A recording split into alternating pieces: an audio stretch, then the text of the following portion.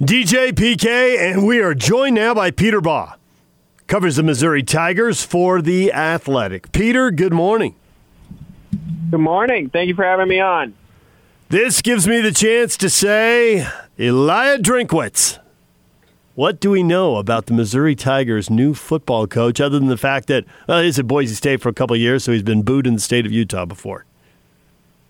Yeah, he's a pretty interesting guy. He's young. He's under 40, and is just kind of he doesn't have a ton of head coaching experience. Aside from his 1 year at Appalachian State, the most recent head coaching experience he had was a middle school coach in 2005. So he's been mostly an assistant, and is kind of seen as an offensive-minded guy. And yeah, he's someone who's young, and Mizzou wanted someone who could excite the fan base. And he's done that so far. He's said all the right things and gotten people pretty excited in Columbia. Yeah, he's certainly intriguing. You know, he's got the different name, 36 years old, in Appalachian State. Where they go, like 12-1 last year. And this guy's thought of as an offensive wizard. Is that what it's going to take to get people excited? Because it looks like when you are doing what he's done or the coaching staff has done as far as recruits for next season, looking like he's on the right trail. Yeah, he's gotten off to a really good start recruiting-wise. First off, the class of 2020 was always going to struggle a little bit, seeing as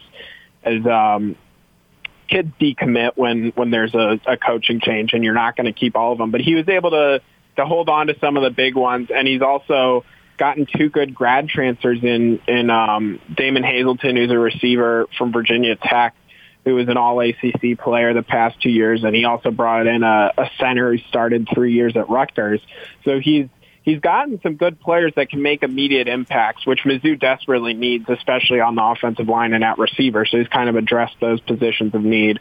And then he's off to a good start recruiting the class of 2021, the current high school juniors, and got the third-rated player in the state who Mizzou had been after for a number of years, named Travion Ford, who's a four-star player. So he certainly is, recruiting-wise, he's really made inroads in the state of Missouri, which is something that's essential for Missouri, and he's done it quickly.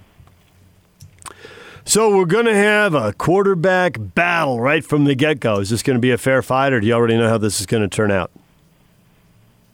So this is, I think, going to be a little bit more of a fair fight. I think Sean Robinson feels like the front runner, seeing as he played at TCU. He has some real experience. But I think Connor Bazelak, who is a true freshman in 2019, he looked really good in the limited action he saw. He even started the last game of the season when Kelly Bryant was out with an injury. The big problem for him is that he's coming off an ACL tear that he suffered in that game against Arkansas. So that obviously puts him at a pretty significant, disadvantage.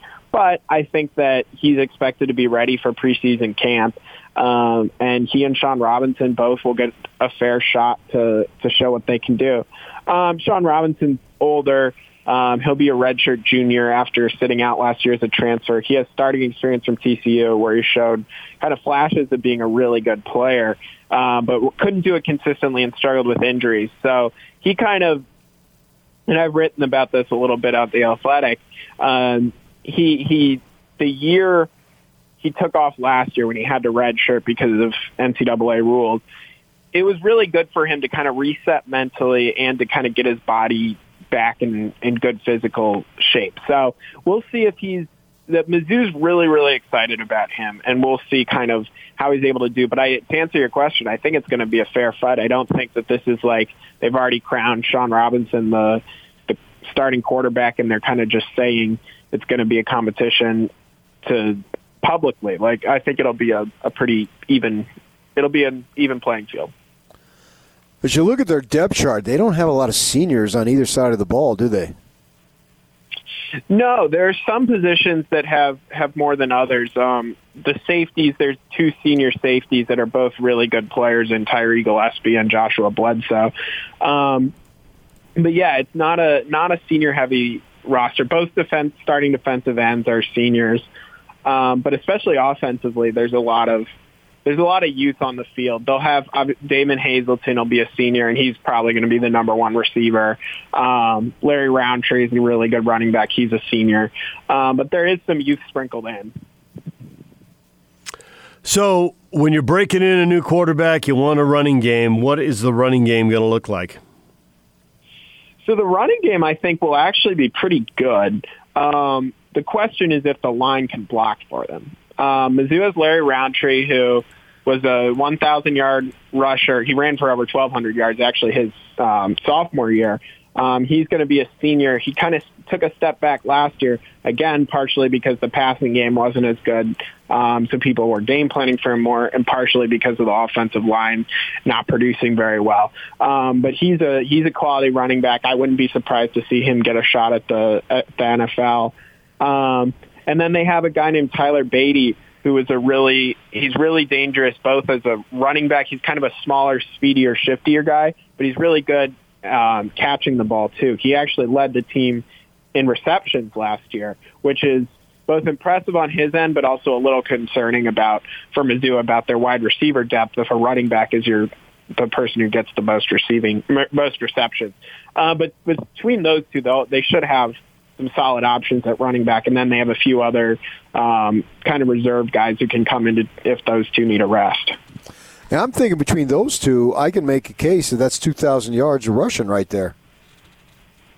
Yeah, I think you could see that. I mean, that would take things going really, really well, but it's certainly possible. So the receiving core, as you point out, the leading 32 catches for Beatty was tops on the team. Nobody had 500 yards receiving. Is there anyone who can change that, or is it receiving by committee and it's kind of a C- committee? So I think that by bringing in Drinkwitz knew the receiving situation as soon as he got to Columbia, and I think that's why he brought in Damon Hazelton and went after him pretty hard, the graduate transfer from Virginia Tech. He would have led Missouri. His numbers in 2018 or 2019 would have led Missouri in multiple categories, including receiving yards and touchdowns, I believe. And he missed 3 or 4 games with an injury. So he'll be someone who he should be able to contribute right away, and I would expect to be the number one receiver. There are a few freshmen coming in that are really promising players. There's a 4-star recruit from Oklahoma named Javion Hester who could do that. I don't know if he'll be like a 1,000-yard receiver, but he's someone who can pick up a few hundred yards over the course of the season. And if you have a solidified number one, like they're hoping Hazelton will be, then you'll have your secondary guys will have more opportunities because defenses will be focused more on Hazelton. So then someone like Jalen Knox, who had a good freshman year but kind of took a step back as a sophomore, he could have a good junior year. So Hazelton's the main guy. And then there are a few others who I think could do a little better. And then you'll suddenly have more receivers that are over like 300 or 400 yards, and hopefully for Missouri, one who's up to like 800, 900, even 1,000 yards. You mentioned the seniors up front and in the back at defense. Can I argue that Bolton, that linebacker, is the best playmaker? Oh, certainly. He's probably, if you're looking at the team, he's probably the best player on the team. He is an all-SEC linebacker who led the conference in tackles going into the national title game. Then an LSU guy passed him, but remember, they had Mizzou played 12 games. LSU played, 15, I think? Yeah, 15 games. So he is a really good player that Missouri, Barry Odom, the coach who was before Drinkwitz, he found him in Texas. He was an under-recruited player. And he is very, very good. He makes all the right plays. He's smart. He tackles well. And he had a few interceptions last year. So I think he's certainly, if he's healthy, he's the best player on the roster, I would argue. Peter Baugh joining us, covers the Missouri Tigers for The Athletic. So is there much momentum, energy, enthusiasm? And this game will be at BYU. Missouri's at BYU. But I'm still just kind of curious about the energy around the program because it just seems like there have been a lot of 500-ish seasons. And the move to the SEC is great for the money, but after a couple trips to the title game early, it just kind of seems blah. Yeah, I think that it kind of stagnated under Barry Odom, which is part of the reason athletic director Jim Sterk made a change. They had an opportunity to have some really good years.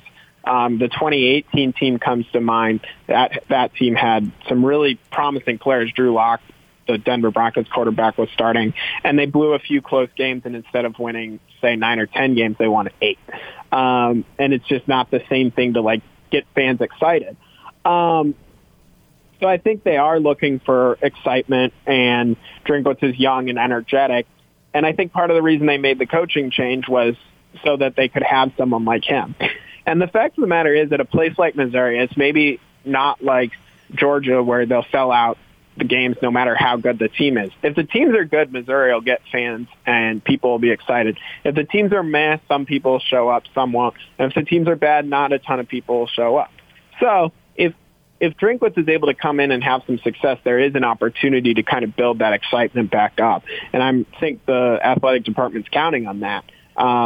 Jim Sterk, the person who hired Drinkwitz, he has a lot riding on this hire, seeing as Barry Odom he didn't have a bad track record at Missouri. He didn't have a losing season the past 3 years. So it was kind of a risky move to move on from him, and they need the replacement to not only win games but also to spark excitement and get fans in seats, if fans are allowed to be in seats, of course.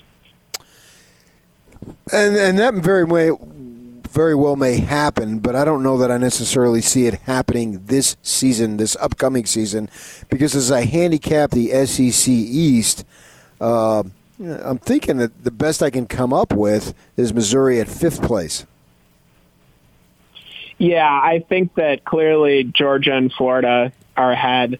I think Tennessee and Kentucky probably are. You could maybe see if you steal a game or two, then who knows? Like those teams probably have more talent. Missouri has a favorable, I guess, crossover schedule where they play only Mississippi State and Arkansas. So there are chances for Missouri to kind of steal games and maybe finish with a better conference record. But yeah, if I was guessing today, I'd predict them 5th. I've said that with their non-conference schedule being manageable, I think they can win 6 games and get to a bowl game, which I think would be a productive start. And then maybe Drinkwitz starts getting his own guys, building his own recruiting base, and you go from there. But I think, yeah, Georgia, Florida are clearly better. Tennessee is talented. I'm still not 100% sold on Tennessee because they always seem to underperform, but Jeremy Pruitt really seems to have things rolling there. Kentucky's always solid. I think Mizzou could beat them, but that's always a good team. South Carolina is going to be pretty solid. The only team I think Mizzou knows it can be better than is Vanderbilt. So I would predict somewhere in the 4 to 6 range within the SEC East.